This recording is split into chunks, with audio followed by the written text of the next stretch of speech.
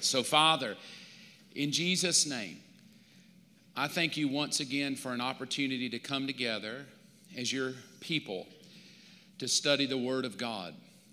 I pray that you open our heart, I pray you open our mind, and I pray that we have clarity of purpose here. And that the clarity of purpose is that we'll receive a blessing just for reading the book of Revelation, but more than that, we'll grow in faith and maybe come to a deeper understanding and a deeper revelation of this book that can seem so difficult at times to understand. We give you thanks for opening our minds and our hearts tonight in Jesus' name. And everybody say amen. Amen. Welcome to lesson 2 of the book of Revelation. I want to challenge you to dig this out yourself. I don't mind you taking me for the word that I give to you on this night, but my point is that you would dig it for yourself as well. You would be like the Bereans, and you would study to show yourself approved as well, like Paul told Timothy and the Bereans to really dig it out and study it yourself. So if anything, if it causes you to dig deeper, it's a win-win for me. I will say as we go through it that I'm trying to go through the book of Revelation. There's many ways we can go through it. There are people that believe the book has already happened and passed. There are others that believe it's future. And so you can find about every interpretation from the symbols and what do they mean and who is this. And so I'm trying to be wise enough to know that there are multiple opinions that'll be different than the one I offer you. And I'm okay with that. And I don't want to be foolish enough to say that my opinion is the right one. But what I am trying to give you is the Word of God as I see it from my understanding and my study, and then offer that to you for you to study it out and see if it fits. So I will say that whatever I try to throw out there to you and give to you in a lesson, that I'll do my best to back it with the Word of God. I will do my best to make it clear to you and why. And if it is my opinion, I'll just let you know this is my opinion, and you can jot that down in your notes and go from there. But tonight is critical because this is lesson 2, and we're still not to Revelation chapter 1 yet. So this is a preamble to the playbill that we opened up last week, kind of the preamble to the Constitution of the United States, we the people of the United States. You know, this is a preamble to the entire book, and I felt to do this because what I believe about tonight, what I'm going to share with you, I genuinely believe it to my core. And because of such, it determines how I take the book to mean what it needs to mean. So the reason I'm sharing it with you tonight before chapter 1 is because it's going to set the stage of why I feel the book of Revelation will be interpreted in the way that I'm going to teach it to you over the next 28 weeks or however long it takes us to get through every chapter. So this is a really critical piece of the component. So those of you that have friends or you share these videos, I would just highly encourage you to please ask those that are going to watch, this is the starting point. Because if you don't start here, you'll get real confused maybe in the future. Well, why do you believe this? And why do you think this? And when we start talking about the things of the rapture and the saints in the book of Revelation, are they the church? Are they me and you? Will we go through it? Hopefully tonight will kind of set the stage of where we're going to go to open up and I pray it opens up a new way for you to think. So here's what I want to talk about tonight. I want to talk about time. Because where most people get stuck in the book of Revelation is with symbols. What does the dragon mean? Somebody asked me today, who did I think the prostitute woman that sits on many waters, who do I think she was? And it's easy to get caught up in all the symbols. And anytime a symbol is looking at something prophetically toward the future, how many of you know we can mess those symbols up because we have to speculate?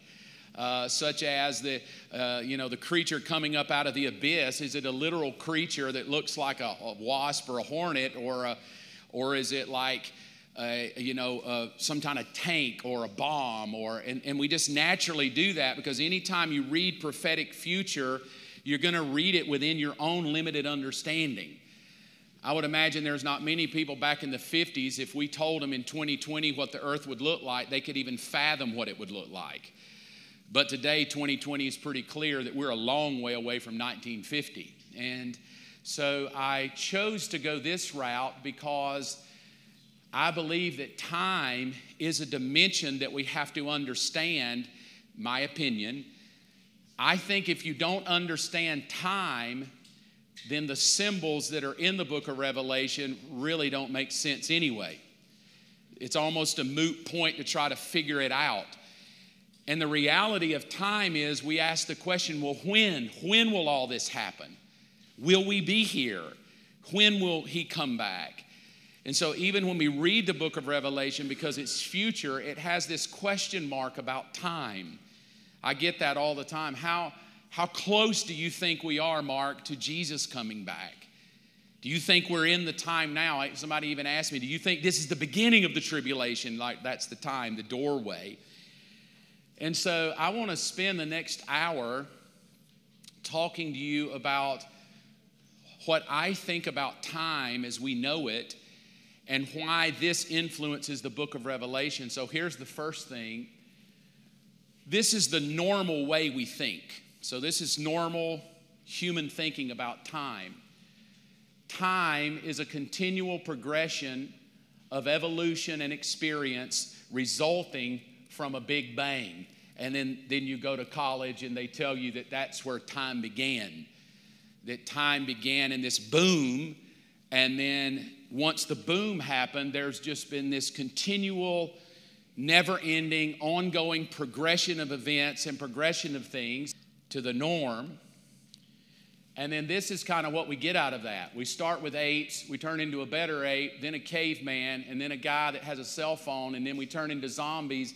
The zombie turns around and kills everybody, and that's kind of how we view time, right? That's what you learn when you go to college, that you came from a monkey, and then we've all been evolving into more highly evolved creatures, that we're getting stronger and stronger. But then there's this weird thing about that even though we feel like we're evolving into creatures that can do open heart surgeries and transplants heads of monkeys on another monkey and perhaps explore the universe, there's this weird thing in people that genuinely think we're headed toward an apocalypse. And there's going to be zombies that eat flesh, and then we need to store up food for this moment. And we need to go get land and cattle, because that, whether we, jokingly or not, that is what a lot of people just assume, that we're headed that way. And so this is kind of what typical time looks like. My big bang, and then it runs through all these periods of time. It starts out with the particle, then the galactic, then the stellar, and then there's the planetary where Earth came in, and then the chemical, then the biological, then the culture, and then what we all are probably here for tonight, the reason there's so many people here tonight, is because there's this weird thing in a human that wants to know the future.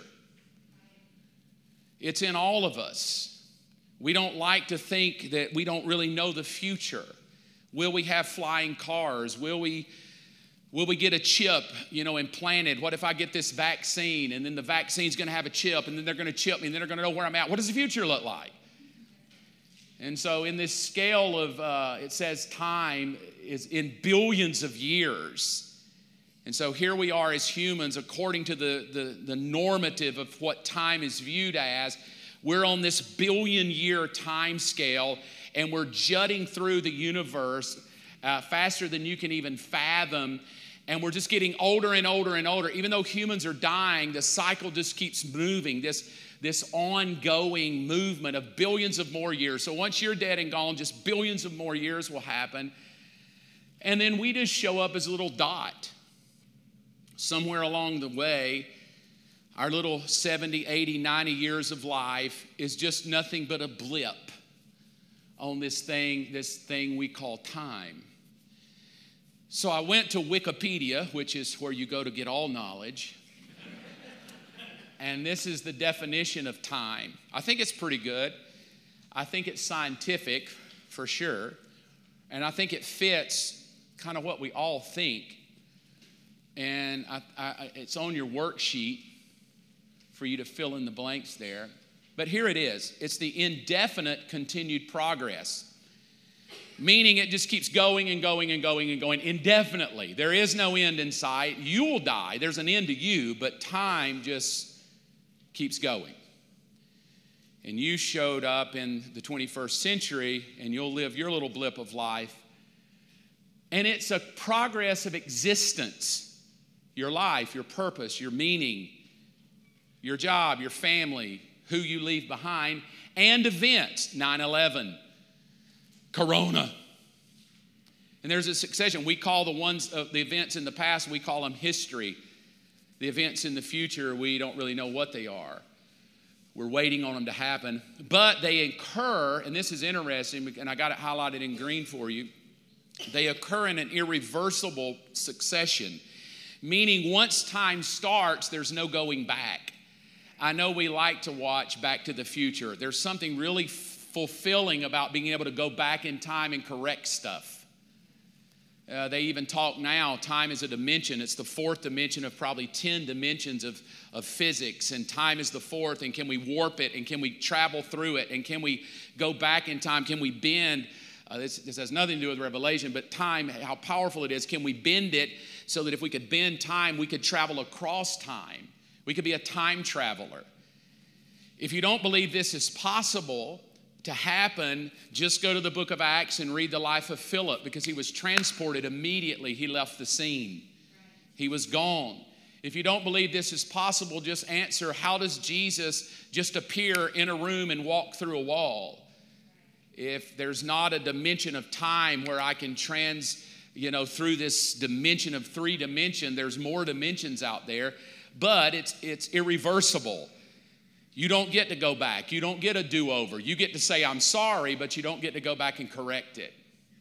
In golf, we call that a mulligan. You really messed your shot up. Hey, I think I'll take a mulligan. Time doesn't give you a mulligan. You reap what you sow. If you sow bad years, you reap bad years back. But it's a succession, and these are 3 words that all of us will agree on, no matter who we are in our belief system. We all agree there is a past, there is a present, you're in it right now, and there's a future.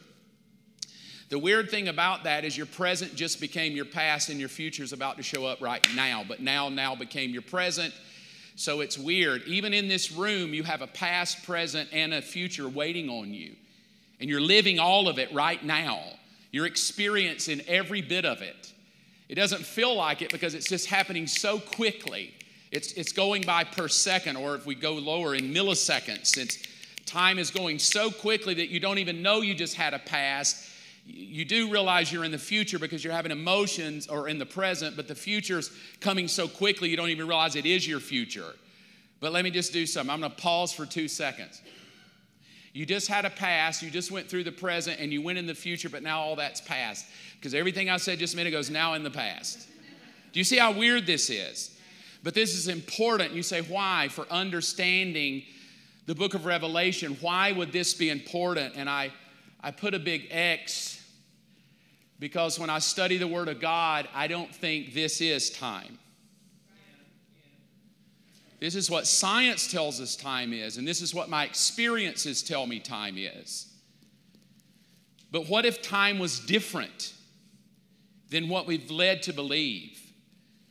Yes, it's a dimension, but what if there's something about time that when I'm born into it, I never really rethink it?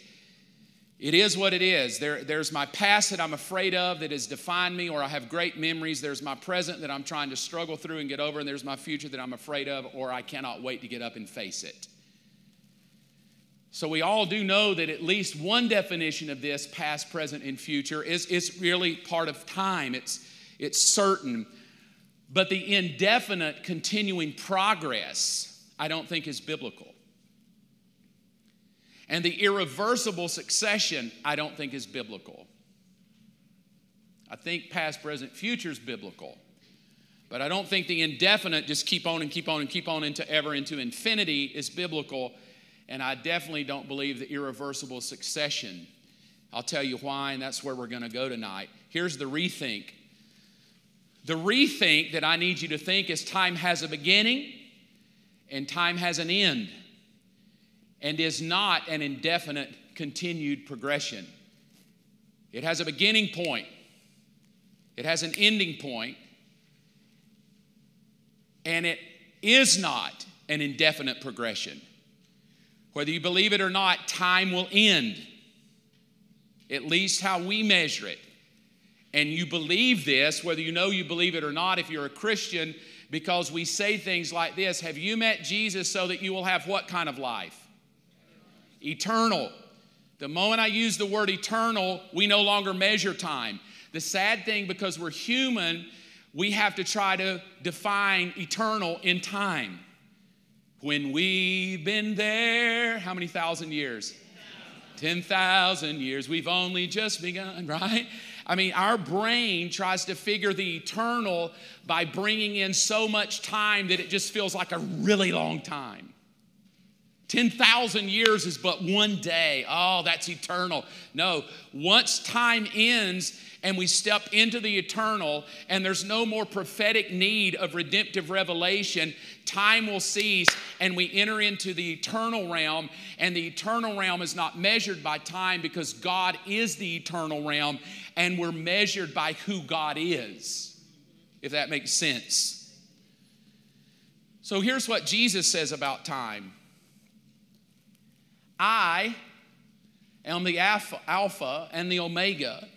I'm the beginning and I'm the end. Now, just so you know that I think he's talking about himself in relation to time, he says a weird phrase about himself. I am he who is, that's present. I'm he who was, and I am he who is to come. In other words, I am the Alpha, the beginning point, and I'm also the end point. I'm the first and I'm both the last. And just so you know that I'm talking about something that you'll understand, I'm both the past, the present, and the future.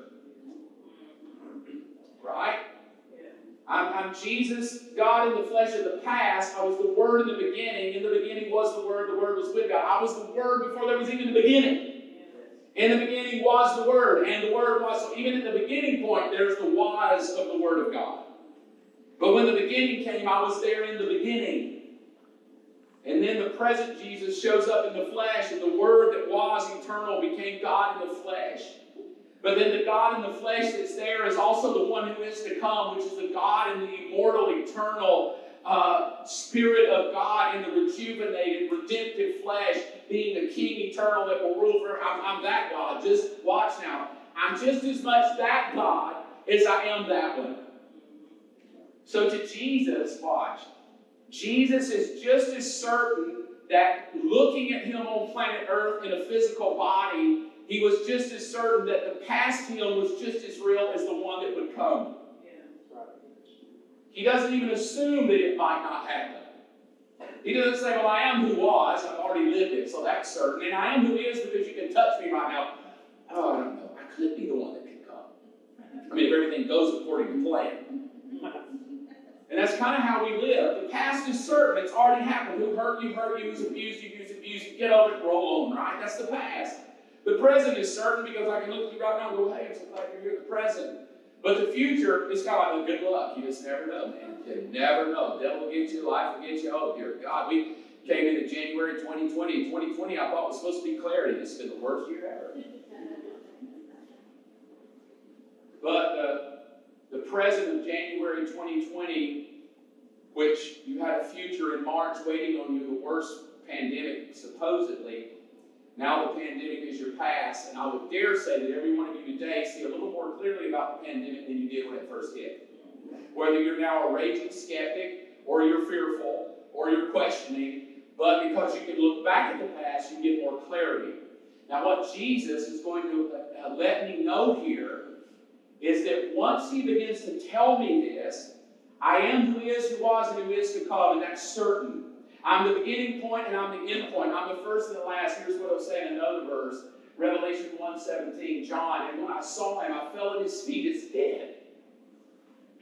But he, Jesus, laid his hand on me, saying, I love this. This is what Jesus said. Do not be afraid. I'm what? I'm the first and the last. But this time, not only does he say, as he did before in the present verse of this one, I'm the Alpha, meaning that means the beginning. I'm the end. Now this time on the next one, he says, but I am also the first and the last. But I love what he does about that. In other words, I'm the past, present, and the future. No need for you to worry. I've been here before you even came. I was here before anybody ever even came to the world. I existed before the world ever was. I made the world. I came into the world for the present moment of the world 2,000 years ago. But I will come in the future, and that's just as certain that guy will come. Yeah. And then he says, oh, by the way, if you know this, you won't have fear. That's right. That's right. And I believe the reason many people fear the book of Revelation is not because they don't understand the symbols. It's they don't understand Jesus in relationship to time. Yeah. And it scares, their future scares them. So good. If I don't know he's part of this time scale that I'm in, that he is my future, and I don't know he's certain of my future, then I can really fear my future. What's going to happen to me? Will I get beheaded? Will I take the mark of the beast? Oh my God. Here's what I can say to all of those fears. Every fear you would have about going through the book of Revelation is solved by knowing how the nature of Jesus is related to time. Not knowing the symbols. There's so many interpretations that will make your head hurt. But there's not many interpretations here. This is not really left open for interpretation. Hey, don't be afraid, I am just whatever. Don't be afraid, I'm the first and the last. So here's the rethink. The rethink is time is not just an indefinite continued progress in existence and events. It's not that. Yes, time is past, present, and future, but it's not a continual progression. Why would time not be a continual progression? Because Jesus said, I'm the beginning. There's the start. But the moment you say, I'm the end, I'm the omega, or I'm the last, what does it do with the words indefinite continued progress? What does it do to it? Nullifies it. Oh, you don't think there's coming an end. And maybe science has said there's millions of more years to come. Trust me, I am who was, who is, and I'm coming. And when I come, there will be an end. So don't be lulled to sleep to think there's this indefinite progress of some humanity that will go on forever. The who is to come will come back and put a seal. It is ended. That's mine, and then my mind just kind of goes, ooh, it swells on that. And so what I'm trying to get you to understand tonight is when you understand time, the book of Revelation becomes enjoyable. Because as you go through it, you go, I see exactly what he's doing. What was so confusing before has become so clear now. That's where I hope to leave you tonight. I hope I leave you in a place where you go, dear Lord, I cannot wait to come back next week. Because I know now where we're going. I know now where Jesus is going to take me. Because what you don't understand, I'm going to say that sounded rude, like you don't understand, but what many don't understand about the book of Revelation is it's Jesus taking me on a journey to the future that has an end. That's what the book is. It's a playbill of sorts. Like I said, it's a future look in a visible way toward the ending point. So, if time is past, present, and future, we've agreed to that. Jesus is all, was, is, and is to come. So we've agreed that. There is a beginning and there is an end. But what we've definitely landed on is time is not just indefinite. Then what is time? Is it just a series of events in existence? Is time just your story? Is time just the day you had today, and now it affects who you are? It could be. I mean, it does. Time does affect our day. We've had a good one. We've had a bad one. I got to go to bed. I got up early. I didn't sleep well. But here's the rethink. Now, this is a big rethink, so I need you to just hold on with me. And we'll try to rethink this together. Here's the rethink. Time is a person. I don't believe that time is just another dimension. I believe time is a person. Because he was there and began it. And so somebody had to begin it, and the beginning was a person. He didn't say, I was at the beginning. I am the beginning. Right? Are y'all there with me on that thought? He didn't say, oh, I was at the beginning. In the beginning was me. That is John 1. In the beginning was the Word. Oh, I got out of the camera. In the beginning was the Word. The Word was with God. The Word was God. That's that. I was there. No, he doesn't just say I was there. He literally says, I am the beginning point. And not, I'm coming back to show you the end. I am the end. So in a weird way, the God that created the universe gave us an insight to his nature that he is time. Because he is eternal, he therefore can set the boundaries of time. So that's weird that he's an eternal God, but out of his eternal nature, he has the power within himself to set the boundaries of himself, and the boundaries of time is himself. So when he created it in his own nature and image by his own wisdom, and he put time and time, a beginning and an end, a first and a last, an alpha and an omega, and he bookended it, he basically wasn't saying, this is just where we go from 0 to 10 billion years.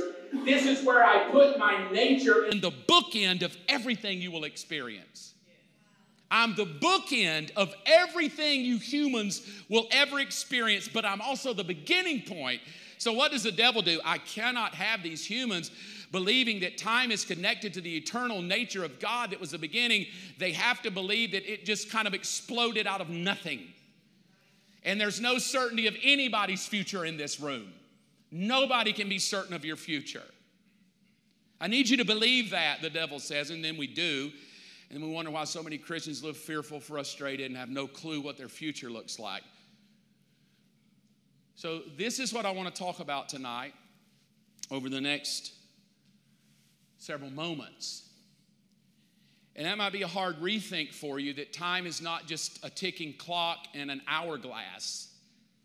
Because when I Googled time, I needed something to really show time. So I Googled it. What do you think popped up? The two things that popped up the most, a watch and an hourglass. I Googled images, time. Hourglasses and watches were everywhere. Because those are great for determining events and experiences. What time do I need to be there? Well, you need to be there in about 5 minutes. So I do know that this can be a difficult thought if you've never thought that time is a person. But here's the rethink. The rethink is there is a beginning of time. You weren't here, thank God, when it began. Now, according to what's happening around us, we might be here when it ends.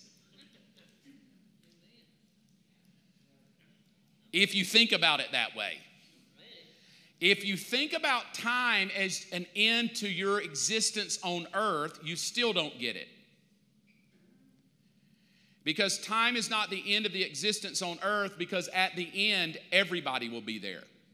The dead people, the unsaved people, the saved people, the rebellious people, the devil, the angels, everybody will be there at the end.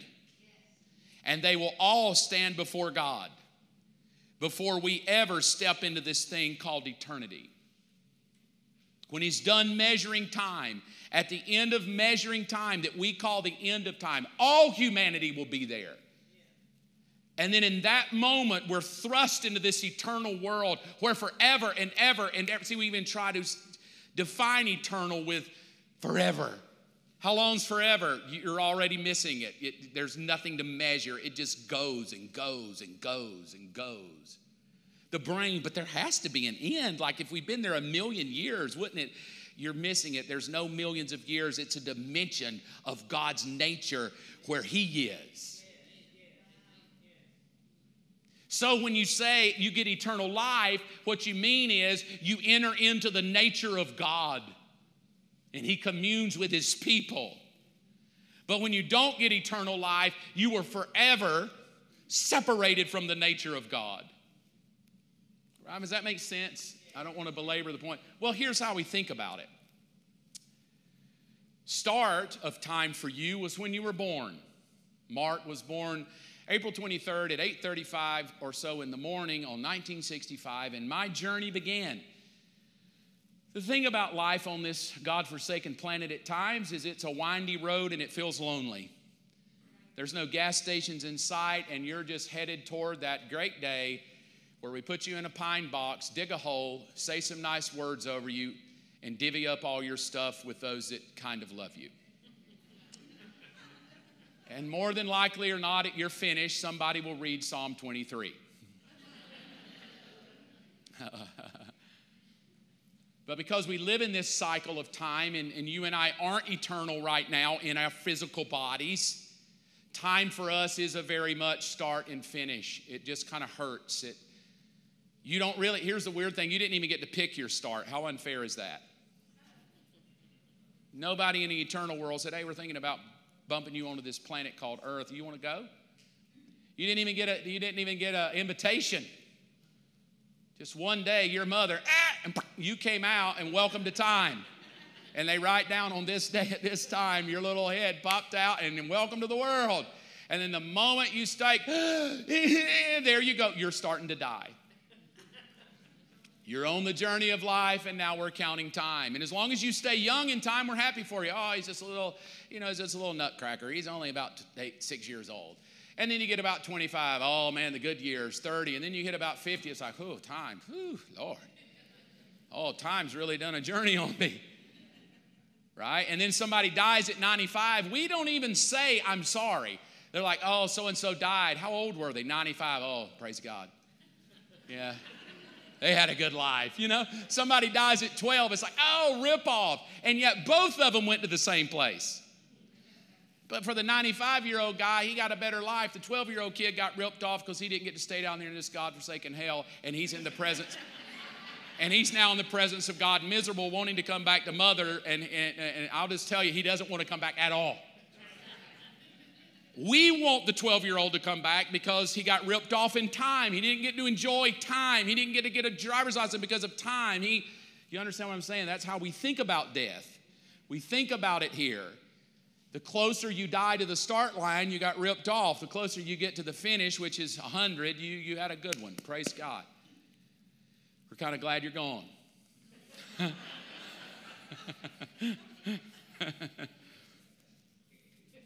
So just kind of stare at that. I don't know where you are in relationship to finishing, but you will finish one day. I pray you finish well, because everything you do on this timeline, He's taking note of. Everything you say, He's writing it down and keeping record of it. Every seed you sow, He's making a remembrance, and every prayer you pray, He's storing it up in a vial in heaven. Because it matters to God, because you're more than just a start and finish line on the earth. You're an eternal being, and you matter to Him. All right? So here's the rethink. If there is a beginning of time, and that beginning is a person,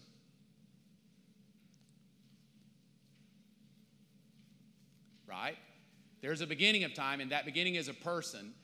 And there is an end of time, and that end is a person. Then here's the real kicker. The start and the finish line are at the same place. It's not a continual progression, it's an out and back. Time, not you. You're a continual progression. You get older, you die, you end.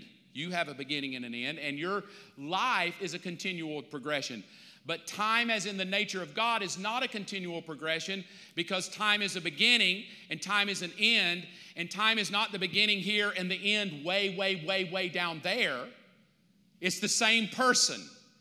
So the way God is going to do time is it's an out and a back, meaning we will start with me and we will end with me. This is the way He's going to do it. So here's the thought of that. The start line is a person, God, at a place, Eden. The finish line is a person, and the finish line is Eden. This is what I mean. The start line is the Alpha who starts and puts us in Eden a land that is flowing with, teeming with life and fruit and a river of life and a tree of life, and the river goes out of it, and it's the presence of God dwells there. But also he's the Omega, and Revelation 22 says, and there's the river of life still, there's the tree still, and there's the fruit still, and there's God still, and there's his people still. Like the end result of all of it is we go back to Eden and we're restored under the presence of God to live with his presence forever. So rather than thinking time is just going, think out and back. All right, here's the thought of that. God was at the start. He started with the first Adam in a land called Eden. God is in the finish. He's God. And Jesus is the last Adam, and it'll be with Eden. Here's Jesus' words to this. And so it is written, the first Adam became a living being, and the last Adam became a life-giving spirit. Even Jesus lets you know that he's going to be the last, because we're moving into something different. Well, with that in mind, this is kind of what we think. All right, this is still how humanity thinks. God is eternal. And then the two red lines are time. To the left of the line is the Alpha, the first and the beginning, and to the right of the line is the Omega, the last, but we're still on a timeline and we're moving that way. Genesis is the first book, and 65 books later, we're moving on through Genesis, and we get to Revelation, book 66, and we finish the deal.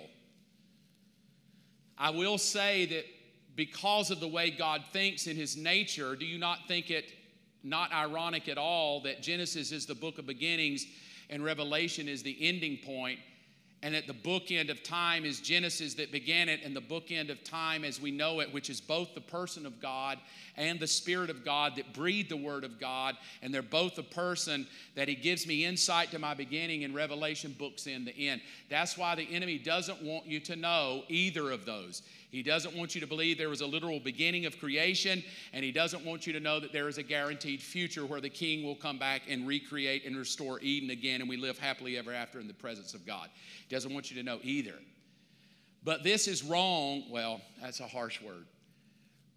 I believe, in my opinion, that this is still thinking the way we think. The Alpha is the beginning, and we're trekking toward the end, and so this kind of becomes the rethink that I need. Now, here's the rethink that I need. Everything God begins, what will he have to do? He has to, because he said of himself, I'm the beginning and the end. So whatever God begins, by his nature, he has to bring it to an end. Whatever God starts, by his nature, he has to finish it. The thinking would be this. If God begins something in the book of Genesis and we can determine what began, we will know somewhere in the next 65 books to come, God will finish that. That's what the book of Revelation is. It is the finishing. God finishes everything. What was of the 7 phrases of Christ on the cross? What was one of the things he said as he hung there? It is finished. So even the nature of Jesus in the flesh was to finish something that had to do with the redemptive prophetic plan of God. So whatever redemptive prophetic plan of God we can find that began, we can logically deduce that if it began, it has to end. Now here's the new rethink of what I believe is happening. It may look like I need to go eat something. But this is what I just read to you in the Bible. I put in a graphic that I hope will kind of tell you where we're going to go over the next few minutes. I'm the Alpha, the first, and the beginning. So there's my beginning era. And time starts. Now, if he's the beginning, what is the top of the arrow doing? The top part of the arrow is doing what? If he's the beginning and the first, then what could we find on the top part of the arrow? Everything that he's going to begin. And it will follow the arrow. But there comes a turning point. If we could find the end point of the last thing God ever began, what could we naturally assume if we found the last point biblically of his beginning? What could we naturally assume? What will he start doing? He will turn around, because he's the first and the last, and he will start his way back toward Omega, last and end. And as he goes back, what is he going to do in succession with everything he began? Finish it. Now, this is critical to understanding the book of Revelation. It's critical to understand why it's even laid out the way it is. It's critical to know this, to even know how to even make sense of the book of Revelation, in my opinion. But it leads us to a question. Anybody like to guess what the question would be? I'd have to hear it louder. Thank you. When is the turnaround? That's what I really want to know. That's what I want to know. Now, here's Jesus. This will help you, Garth. You can't know the time of the turnaround. The Father alone has the authority to set those dates and times, and they're not for you to know. But it doesn't mean I'm going to turn it around and start ending everything I started, because I'm the end. I just need you to know you're thinking time as in when. And I'm just telling you, it's not up to you to figure when, because you're thinking when and I'm thinking person. You say when, I say Father. You say when, I say Daddy. Why? Because Daddy is the when. Does that make sense? It's not like he's mad at you, like, I'm just going to really keep a secret. I don't want you to know, because if I told you, you would live like a hellion until 2 days before. Right? That's kind of what we think. Like, if he told me I'm just going to live a screwed up life until about a day before he told me to win, and I'm going to repent. I'm going to have some Catholic anointment with oil and read the King James Bible and get in. Right? But Jesus, even himself, and I hope you picked this out, I did. Jesus himself took dates and times and connected it to Daddy. Now, because he's mad or doesn't want you to know the calendar, he's trying to give you a revelation. Time is not a calendar alone. Time is my dad. Time is the nature of the Father. So, this is where I want you to stretch your noggin. Is everybody with me? Yeah. All right. This is where I want you to stretch your noggin. So this is going to take, I got to leave elementary school and high school and college, and I got to get a doctorate. I need you to stretch your head that way. But I can know the event of the turnaround. I may not know the time of the turnaround, but if I could define the last thing that God began, and I know the last thing he began, then I could look at the last thing he began and say, this event will be the start of the turnaround. Which I'm going to tell you where I'm going to take you. I'm going to take you to why I believe the rapture is the event that is the turnaround. It's been taught in such weird ways that the rapture is the escape hatch. Oh, God's just going to get you out of the persecution. And everybody's like, no, we need to be persecuted because it shows us our faith. And that's how God knows we're pure, is to chop our head off so we can prove how genuine we are to get into heaven. If that's the way you define the rapture, then that's wrong. The rapture is not an escape hatch. The rapture is not a quick way out so you don't have to go through. The rapture is none of that. The rapture is the turnaround. The rapture is God ending something so he can start heading back home. Right now, he dwells within his people. But when he ends that event and he turns back home, he starts finishing everything. So,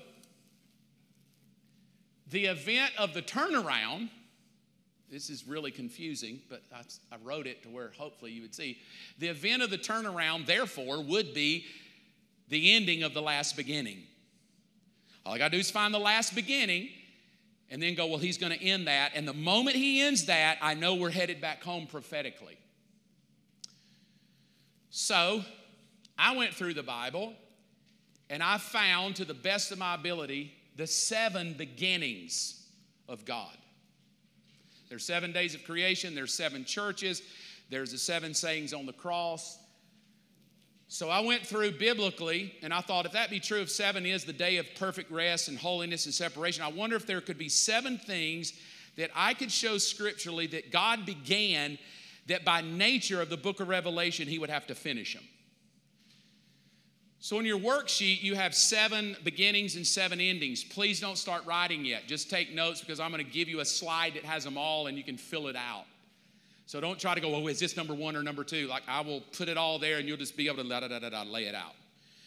But what I would love you to do, other than you just need to jot notes, is I really need you over the next 15 minutes or so to just tune in to where I want to take you, because to me it's very critical to moving forward next week and starting this journey of chapter 1. Here's the first beginning. The first beginning is heaven and earth. In the beginning, he's pretty clear. Everybody clear with this one? In the beginning, who is the beginning? Well, we would say that's time. In the beginning, the time. But time is also God. And in a weird way, like only the Bible could do, is that God defined time within the first 4 words of the Bible. Because again, like Jesus connected the dates and times to the Father, now we connect the beginning to who? God, yes.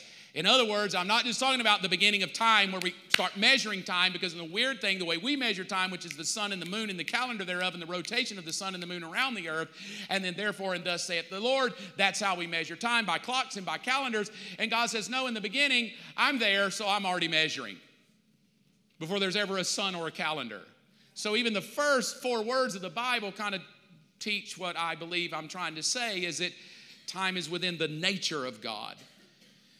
And in that, he creates the heavens and the earth, and the beginnings of the heaven and earth. And then this is the next one. Just to show you what I mean, that everything God starts, he finishes. On day 7, thus the heavens and earth and all the hosts of them were what? And thus we end day 7. And according to the Bible, which is weird, there is no day 8. We're counting day 8, 9, 10, 11, 12. Because that's how we count. There had to be a day 8, and on day 8, Crimson Tide was made. I mean, that's kind of what we say, right? And on day 8, the Atlanta Falcons, right? But God wants you to know, no. You guys keep going on day 8. I stopped on day 7 because the end of my nature has nothing to do with time. It has everything to do with rest. So I stopped. This is why, I don't have time to go there, but it's a good study point for you. This is why the Bible will call Adam the first man and call Jesus the second man. In other words, the moment Adam sinned, I believe God stopped counting until Jesus was born and called Jesus the second man. And that space of time between the first Adam and the last Adam, first man, you would think this man would be man 1,500,000. God says, no, that's man 2. Because I count differently, because this guy started my nature and died, and this is my nature, and therefore bookend from the first and the last Adam is my nature. Right? Therefore, thus again, he's letting me know that y'all are counting time, because there's Cain, and then there's Abel, and there's and then there's all these people, and then there's Rahab the harlot, and then Jesus, wow, 4,000 years later, Jesus, yay. And God goes, yeah, you counted all those people, but I'm just counting him as number 2. Because he bookends the beginning of my nature with humans, and he bookends the end of my nature with humans. He was in my image and blew it, the first Adam, death. He is my image. He is the spitting image of me. He is me, my exact representation, Hebrews 1, and I bookend time with both of those. So that's the thinking. The second thing began. The Lord's calling somebody. If he's got any info, let me know. The second thing that began was Satan. Somewhere in all of this creation, before Adam and Eve ever came, there was an angel that was created. I talked about that Sunday. I won't belabor the point. He said, well, you were perfect from the day you were created. So there's the beginning point of this person called Lucifer that is going to show up in the book of Revelation as the Antichrist, as Satan and the red dragon. He had a beginning point.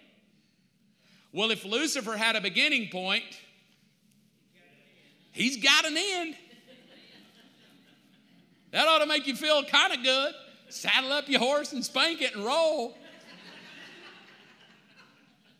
If I created him, you better 100% know he's got an ending. If he had a beginning. Well, when it says you were created till iniquity was found in you, it gave me the third thing that becomes the beginning. The third beginning is sin. So the Lord God banished them from the Garden of Eden. Notice there's Eden. Eden was in the beginning. There's that place with God that we talked about. The Alpha is with Adam in the garden. The Alpha is there communing with him. The beginning and the first is there talking with Adam. The first Adam. The first Adam is with the Alpha. The first Adam is with the Omega. The first Adam is with the first. But because of this created being first of Satan, there is now this first of sin. And now Adam is banished out of the garden. But if the Garden of Eden was started, what would naturally have to happen? There would have to be an ending with the garden. And if sin had a start, there would have to be an end of sin. The third gets a little deeper. It's the beginning of the Jewish nation. This is where God called Abraham, and the moment he called Abraham, now we don't just have a failed Adam. Now we have a father of faith that is called out who will turn into this beautiful Jewish nation of people called the Hebrews. They're still called the Jews to this day, the Israelites. They have a land. But listen to the scripture that God gave Adam, because there's three things here that are going to be critical. These three things that are highlighted are going to show up in the book of Revelation significantly. As a matter of fact, all seven of them, and this is where I'm taking you tonight. Let me check my time. I'm taking you where all seven of them that have been started will be finished in the book of Revelation. The book of Revelation is the finishing of the seven things that I'm giving you in order. So he said, now the Lord said to Abram, get out of your country, from your family, from your father's house, to a land that I will show you. So there's a beginning point of the Jewish nation. They had a land. The land began. So if God began the land, what will happen to the land? He'll finish it. I will make you a great nation. There's a beginning of the nation. There will be the ending of it.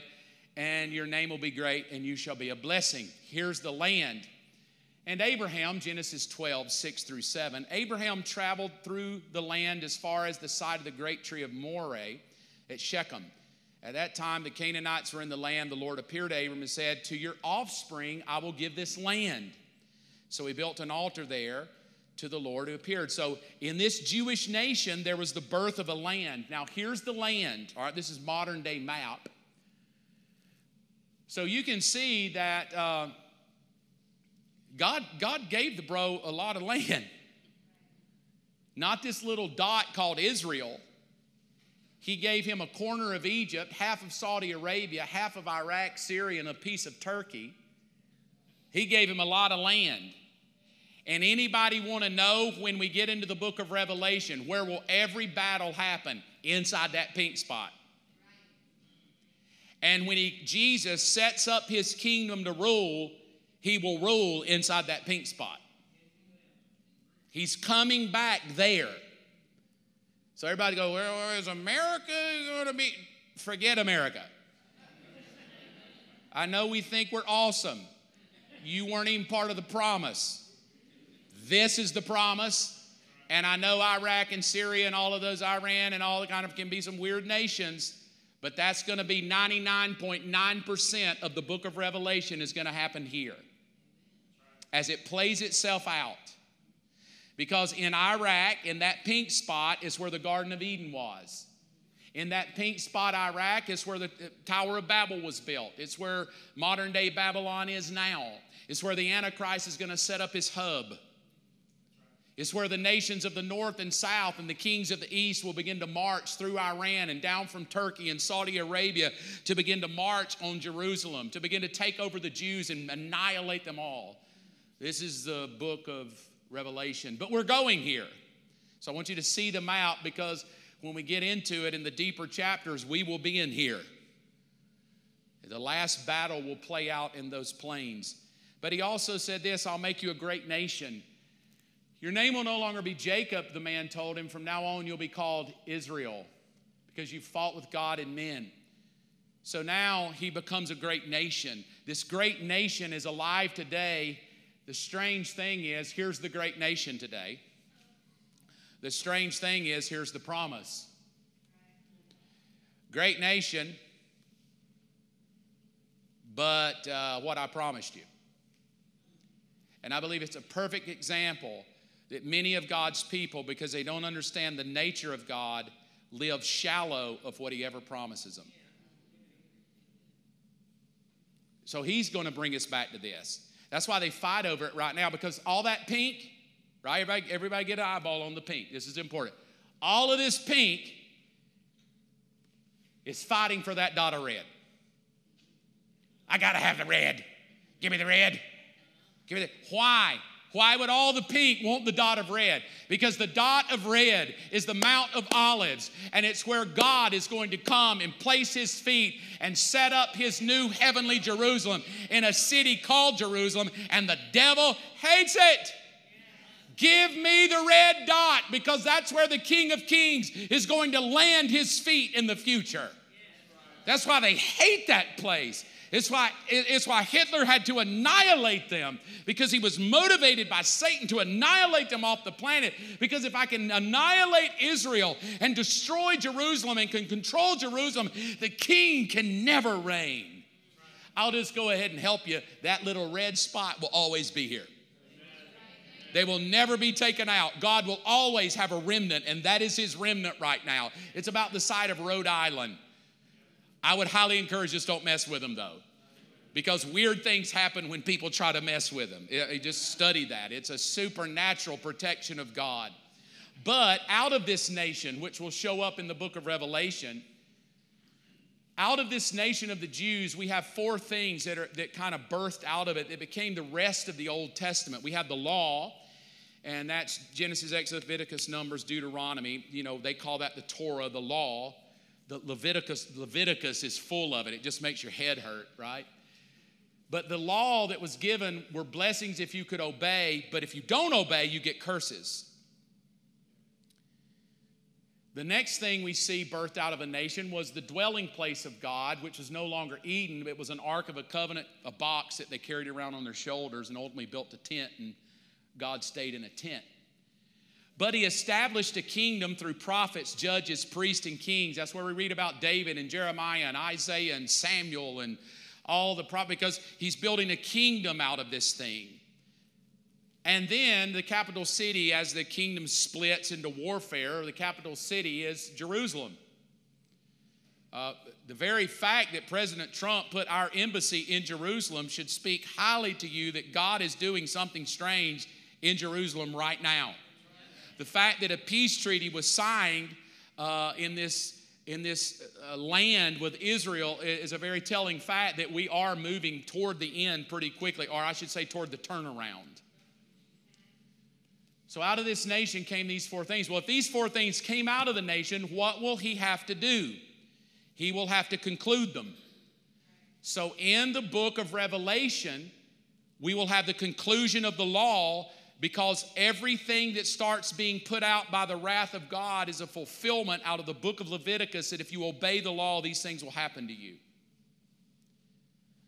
Again, I don't even believe it really has to do with the church at all. It has everything to do with a group of people called Israel that broke the law, and God has to fulfill the law because he has to finish it. You say, well, I thought he finished it on the cross. He did finish the law on the cross, and if you believe, the law is not counted against you.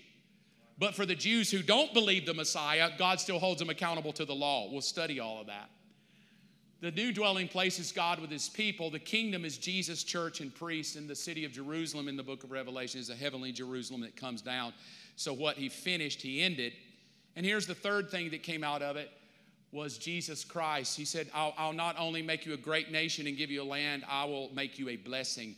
And that blessing, according to Galatians 3, is Jesus Christ. So to me, you may find different, and that's quite okay. But to me, Those were the things I found in the book of Revelation that had a definite beginning. We had heaven and earth, we had Satan, we had sin, we had the Jewish nation, our certainties of beginning. But let's move to the New Testament, because the New Testament, we have the beginning of God in the flesh. It's a different kind of beginning. It's not the beginning of God that is the beginning. Now, in some weird way, the beginning, who is by nature the beginning, also had a beginning when he popped out of Mary's womb, and now he's stuck in the middle of past, present, and future. But he is the past, present, and future. But he was the beginning, but he also had a beginning, because he wanted to identify with you that even though he is a beginning and he is past, present, and future, he wanted to come down and taste like you did. So the beginning that was past, present, and future came down and created a past, present, and future by putting himself in the middle of time and teaching us how to trust the Father who is all of it while he lives in the middle of the mess we call time. That's why he always said, I can't do anything that my daddy doesn't tell me to do. Well, we think you ought to hurry up and take over. I know, because you guys are on a time frame. I'm not on a time frame, I'm on a daddy frame. He put me in time to teach you that the way you handle time is him. You don't speak without him. You don't move without him. Everything is him, because I'm in time, walking through time. We're measuring time. It's 4 BC, and I've been born. And at 30, I'm going to start my ministry. And at 33, they're going to kill me. I'm in time, but I also am time. I'm the beginning, but I also had a beginning. I'm the end, but I'll also have an end. But the end that I have won't really be an end, because I'm coming back. But I need to do that so you can see how it works. So while he's in the middle of time, what does he teach me? 2 things. I don't have time to go there, but for those of you that love to say, 2 things Jesus taught me on how to handle time in the middle of this thing I'm counting. Father and the Holy Spirit. Be thy will and empower me. That's how it works. All right? The next one that we know is a beginning is the resurrection. Now, I will say this, that there was Elisha in the Old Testament that got resurrected, and we do know Lazarus resurrected, but they had another end in sight because they died again. When I say resurrection, this says in Colossians 1:18, he's the head of the body of the church. He's the beginning and the firstborn from the dead, so that in everything he's supreme, he's in charge. So what we do know about this is the resurrection of Jesus was different than any, because he didn't die again. He kept living. Now, the final thing, because he's called the head, the church is the 7th thing that I see beginning in Scripture that had a clear beginning. Jesus' birth, clear beginning. Heaven and earth, clear beginning. Satan, clear beginning. Sin, clear beginning. It's recorded for us. Jewish nation called, clear beginning.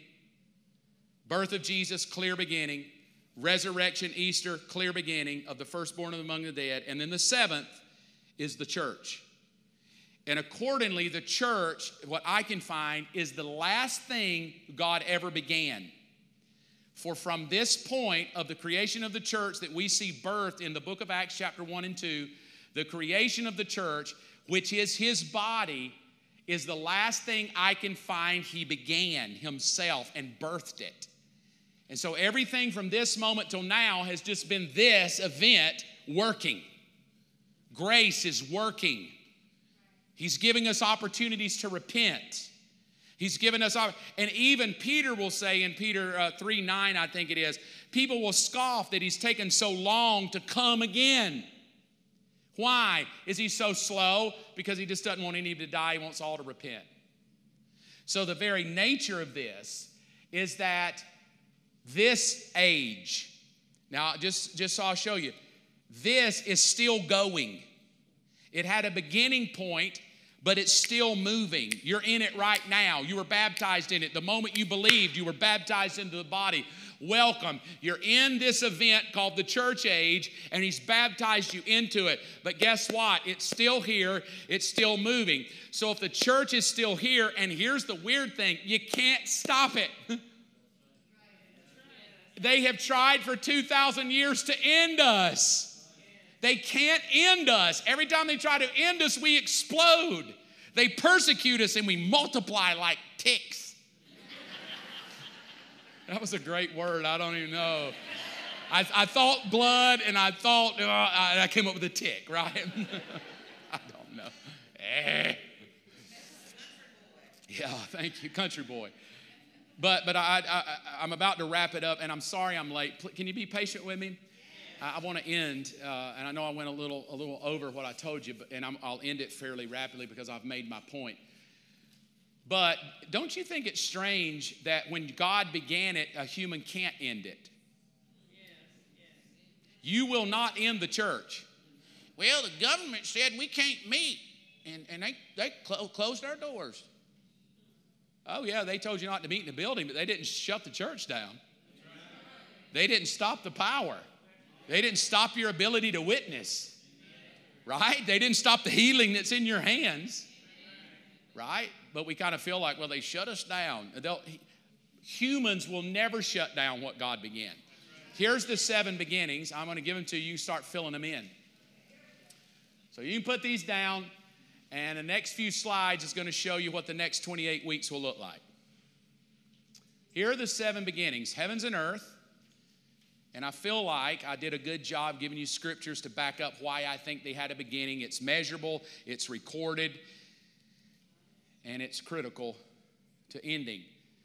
Heavens and earth, Satan, sin, number 4, the Jewish nation, number 5, God in the flesh, the birth of Jesus, 6, the resurrection of Jesus, and 7, the church. All of these are the beginnings of God. I'll give you a few more minutes to write those. And for those that would be listening, I'll run through them again. Heaven and earth, 1, Satan, sin. 3, sin. 4, Jewish nation. 5, God in the flesh. 6, resurrection. 7, the church. Here's the thought of the night.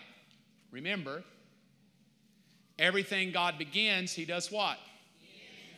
Ends. I think we've established that point. I won't belabor it anymore, so let's just run through them. Here's the 7 beginnings again. So there they are. Now, what is He going to have to do with these?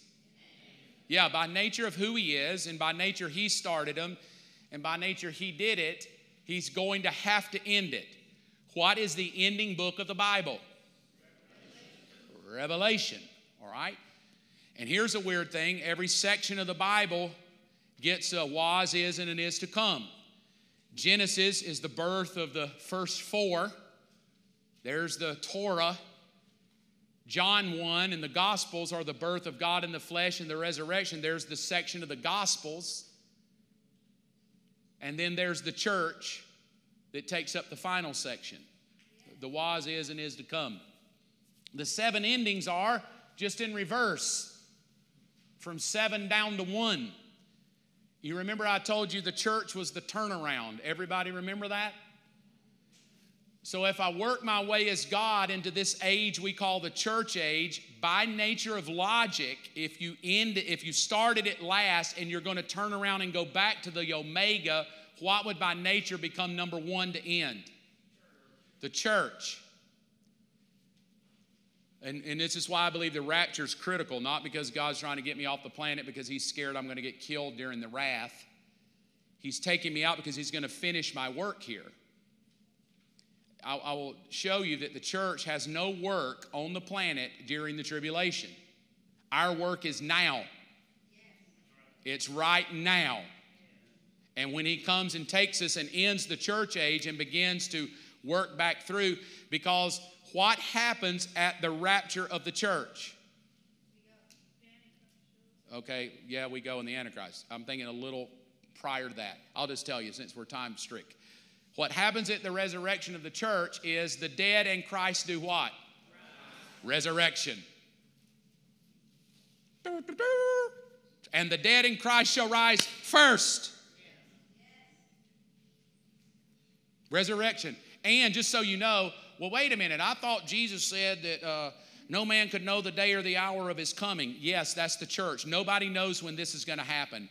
But I'll tell you, you will know His second coming because you can measure it. We're going to measure it. 1,260 days to the midpoint, 1,335 to the end. Then we go into the millennial kingdom, 1,000 years. Once there's the signing of the peace treaty, we can count and know the end. But what I cannot know is when He does the turnaround. So when He says, be watching, be ready, because you know not the day or the hour, He's talking about the turnaround. Because I'll come like a thief. You won't know I'm coming, but it'll be time. The Father will say, go, and I will go. And when I do, the church will be ended, and I will resurrect everybody that's ever believed in me. And then, this is what it looks like, in my opinion. I wrote, you can't see the words, but as you download the slides later, I just wrote all 7 up the top, then the turnaround, and I put the church as the turnaround, and he heads back home to finish it. Now, here's my belief. You don't have to believe this. It's my opinion. My opinion is the book of Revelation lays this out for us clear. The outline of the book of Revelation is that the 7 beginnings of God will have their 7 endings. And the book of Revelation is the ending of all 7 things I just told you about. So let me run through them. Here's the outline. The church, which will be the first ending, will show up in chapters 1 through 3. The resurrection and God in the flesh is chapter 4, because we end up in heaven. And a strange thing about the church, when we go into the resurrection, chapter 4, it says, and after this, meaning there was an ending point. It stopped, and after this, I was in the Spirit. I was in heaven, seeing the throne of God. So we end up in chapter 4, seeing the resurrected saints, seeing the 24 elders, seeing the people around the throne, seeing God in the flesh itself. This time it's not flesh like human flesh. It's redeemed. It's immortal flesh, a redemptive body that he has. And we get that insight into chapter 4. Then chapters 5 through 19 is where it's going to get thick, deep, and dark as we dive into it. Because what's going to happen is all of the law, all of the promises given to the Jewish nation, God is going to begin to fulfill all of it to them.